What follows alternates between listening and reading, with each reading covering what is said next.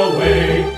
Oh, say that I'm glad. From the international headquarters of the Sword of the Lord Publishers and Ministries here in downtown Murfreesboro, Tennessee, in the southern suburbs of Nashville, in the heart of Tennessee. This is Making a Difference, and I'm Dr. Shelton Smith. It's a joy to welcome you today. This is Thursday, and we're just thankful to the Lord for the privilege to be right here at this time every day, 5 days a week, and look forward to many of you joining us, and thankful to the Lord that I hear from you as well. Yesterday, several responses, and we're just thankful for every single time that somebody takes the time to sit down and write a note. And let me just tell you that if you'll do that, I'll be glad to provide you with a brief gift subscription to our newspaper, The Sword of the Lord. It's yours just for the asking. I'll send it to you for a few months, and glad to do so. I think you'll find it to be greatly helpful. Do get on our website at swordoftheLord.com and check us out. Now, let's get right to our study today. This is actually study number 18 in the Psalm 37 series. We've been looking at this just one step at a time. First of all, we went through and dealt with every single point. I'm talking about bullet points, things that are just powerful principles. And then we started really looking at how they all tie together. In fact, everything that was said about the unsaved person, the person out in the world. And now this week, we're looking at what I'm calling an incredible case study showing the person who walks with the Lord and how they respond to the things that the Lord wants of them. And we're looking today, starting at verse number 23, where the Bible has that very familiar passage talking about the steps of a good man being ordered by the Lord. And without going into all of the details of that bullet point, let me just make one basic statement here that really puts a perspective on the case study, the biography of this godly man.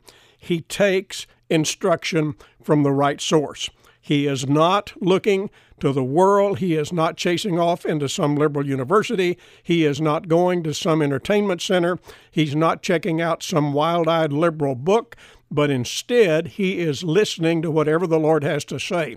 Now, you know, the other crowd, the worldly crowd, the humanist crowd, the atheist crowd, they do write books, and they do have radio programs and television programs, and they have all kinds of their, what I'll just call garbage on the internet, so it's all accessible, and you can delve into that, at any hour of the day or night. The devil provides all kinds of things that I don't need, and you don't need, none of us need, and we have a choice to make.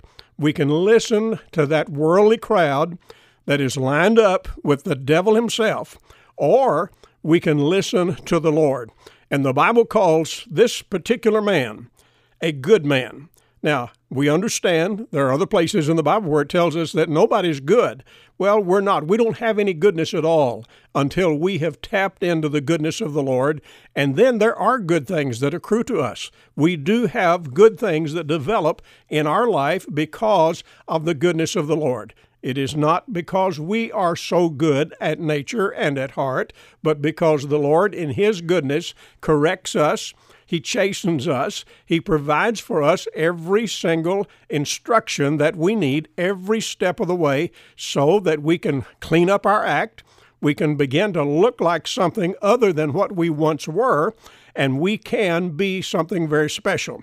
You'll remember that one of the passages in the New Testament says, and after listing all kinds of ungodly things, says, and such were some of you, meaning that there is a past. There is a life back there that is not what you are now if you are a Christian. And so you and I need to look at that as well.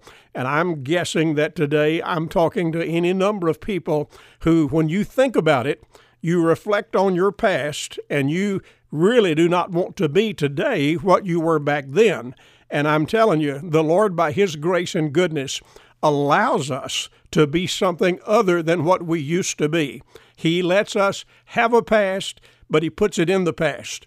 And I'm guessing, again, that some of you haven't quite gotten over your past. You're struggling with forgiving yourself as much as God has forgiven you.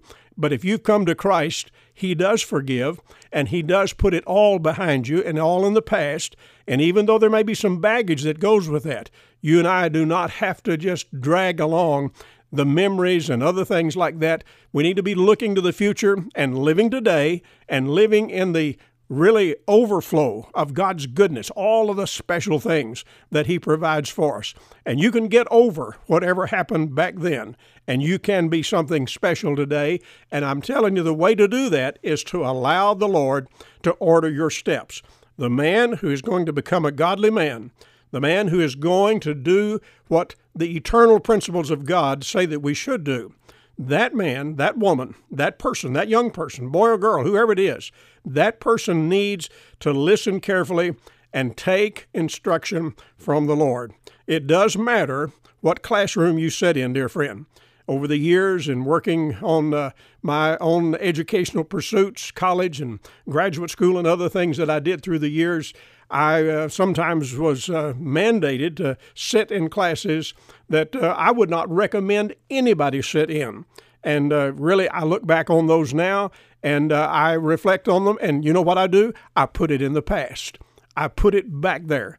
I can recall some of the trashy garbage things that were presented to me in the classroom. I can recall them very clearly, but I do it so rarely because that's not where I want to live. I want to live on the really good things that God has given along the way. And all of that trashy stuff that came from humanist educators, from atheistic philosophers, etc., I don't want to build on that. I do not think it does me well.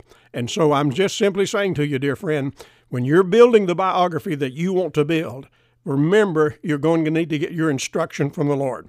Now, let's look down just a little bit further at verse 26 and look at the third part of that verse where it says, "And his seed is blessed." Now, it's talking about the good man, the godly man. And when it talks about his seed, it's talking about his offspring, talking about his children, his grandchildren, great-grandchildren, etc. And it said they too will be blessed. Now, what I am looking at here is what I call the generational effect. There is a generational effect that goes whichever route you take in your life. If you take that worldly route, you're going to drag your children and grandchildren all the way down to hell. You're going to drag them through the muck and the mire and the trash of this world, and in so doing, ultimately, many of them are going to miss heaven. Many of them are going to wind up in the hot place because you didn't get your act together. Now, on the other hand, when this Bible tells me that the man who takes his instruction from the Lord and walks the walk that he ought to walk, his offspring are going to be blessed.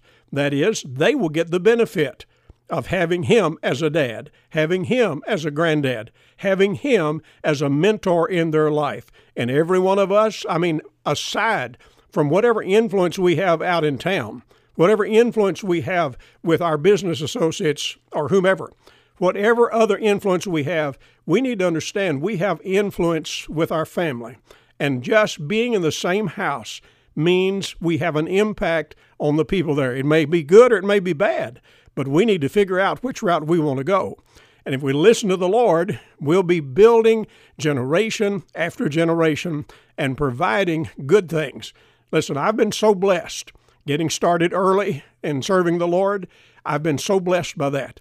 And I'm going to tell you, some folks may howl about the ministry. They may howl about, how all the pressure they get from being a Christian. The Lord's been mighty good to me. I've just been grateful that I have the privilege to serve the Lord and to live in the Christian arena. I love that, and I thank God for it. And it's been a blessing to me every step of the way. Now, the fact is, there are pressures and there are difficulties, but the Lord helps us all along the way. And when you and I stay straight, when we stay steady, whenever we stay on the spiritual route, whenever we continue to listen to Scripture, you know what's going on with us? Well, we are building a generational effect because others around us are going to be helped. When my wife and I married many years ago, We were young and we were just growing in the Lord, and we're still growing in the Lord. But at the same time, we've tried to have an influence on each other. We have tried to build each other and tried to be a support to each other. And we've done that all along the way with the rest of our family as well. And they too have been a blessing to us. So the generational effect, whenever you and I do what we ought to do, there is a positive impact from that will trickle down. We talk about trickle-down economics. Well, there's trickle-down spiritual economics as well, because when you and I do what we should, it will generate down into the next generation and the next and the next, and I'm thankful for that. Now, look at verse number 28. This is the verse that talks about how the saints of God are preserved. Now, remember, when we're talking about a saint, we're talking about everybody that's saved. We're not talking about some super Christian. We're not talking about somebody that has been honored way above everybody else. In Bible terminology, a saint is a person who is saved. If you're born again, if you're a child of God, in God's eyes, you are a saint. And the Bible says here in verse 28 that the saints are preserved forever. And so this verse tells me about the promise of God to preserve us. Now, I understand I'm a sinner. I understand I have that old sin nature, that carnal nature. Just because I got saved doesn't mean that nature goes away. It means that I now have two natures. I have that old nature and I have the spiritual nature. That's the reason why we still have struggles. That's the reason why some things come looming in your eyes and you are tempted by it, because the old nature is still there. Now, if you feed the old nature, it's going to win and it's going to become prominent in your life. You may be born again, but that old nature can still be having its way. But if you feed the new nature, that's why we talk about getting instructions from the Lord. That's why I encourage you all the time. Go to church, be in a good church, be in a church where the Bible is honored, never doubted, but it's honored, and where the preacher stands up and preaches with authority. He preaches strongly, he preaches fervently.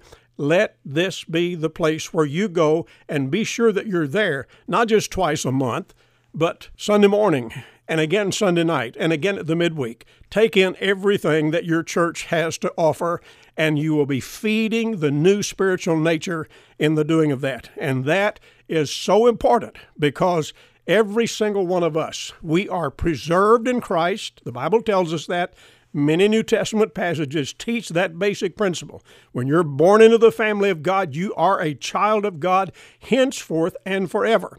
Now, children do misbehave sometimes, and that's when the old carnal nature rears its head. But if you and I will feed the spiritual nature, then the old nature will just kind of sit in the background. It will not have the dominance that sometimes you see people letting it show. So I'm just simply saying to you here, this preservation principle, it is a powerful part of the biography of the person who is walking with the Lord. If you and I had to get ourselves saved, none of us ever would be, because works can never save us. And if we had to keep ourselves saved, none of us could ever do it, because works cannot sustain us. We do not work the works of the Lord like we should do. We don't do that in order to be saved, but we do it because we are saved, and we do it because we are on our way to heaven, and we do want to serve the Lord, and we want to be in His will. But doing all of those things, including doing the will of God as best you can, will not get you to heaven. It's salvation through the Lord Jesus Christ. When He died on the cross and arose from the grave, He made full arrangements for your salvation. He paid the whole price, and you simply need to accept it as a free gift and let Him work the work of regeneration in you. And if you'll do that, then you are set to begin the journey of the Christian life and building a biography. And this chapter, Psalm 37, tells us a lot about how to build that kind of spiritual biography. Well, look, it's time for me to go, but I'll be back here again tomorrow, the Lord willing, and look forward to spending some time with you. In the meantime, write me a note. Write to me, Dr. Shelton Smith, at P.O. Box 1099, Murfreesboro, Tennessee, 37133. The email address is radio@swordoftheLord.com. Until tomorrow, God bless you, have a good rest of the day, and goodbye for now.